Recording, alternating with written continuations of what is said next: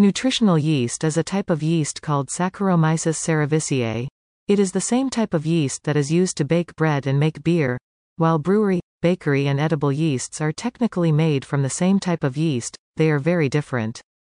There are two types of nutritional yeast: unfortified and fortified. Unfortified does not contain any additional vitamins or minerals. It contains only those vitamins and minerals that are produced naturally by the growth of yeast cells. Fortified type contains synthetic vitamins that are added during the manufacturing process to increase nutrients.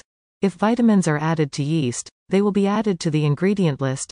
Strong nutritional yeast is the most common type available for purchase. Nutritional yeast is sold in flakes, granules, or powders and can be found in spice servings or in bulk boxes at health food stores. It is a versatile food that works with almost any type of food or diet. It is naturally low in sodium and calories, as well as fat-free, sugar-free, gluten-free, and vegan.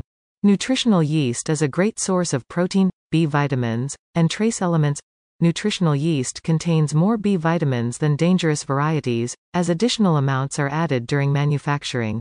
However, unfortified varieties still contain moderate amounts of B vitamins, which form naturally as yeast grows.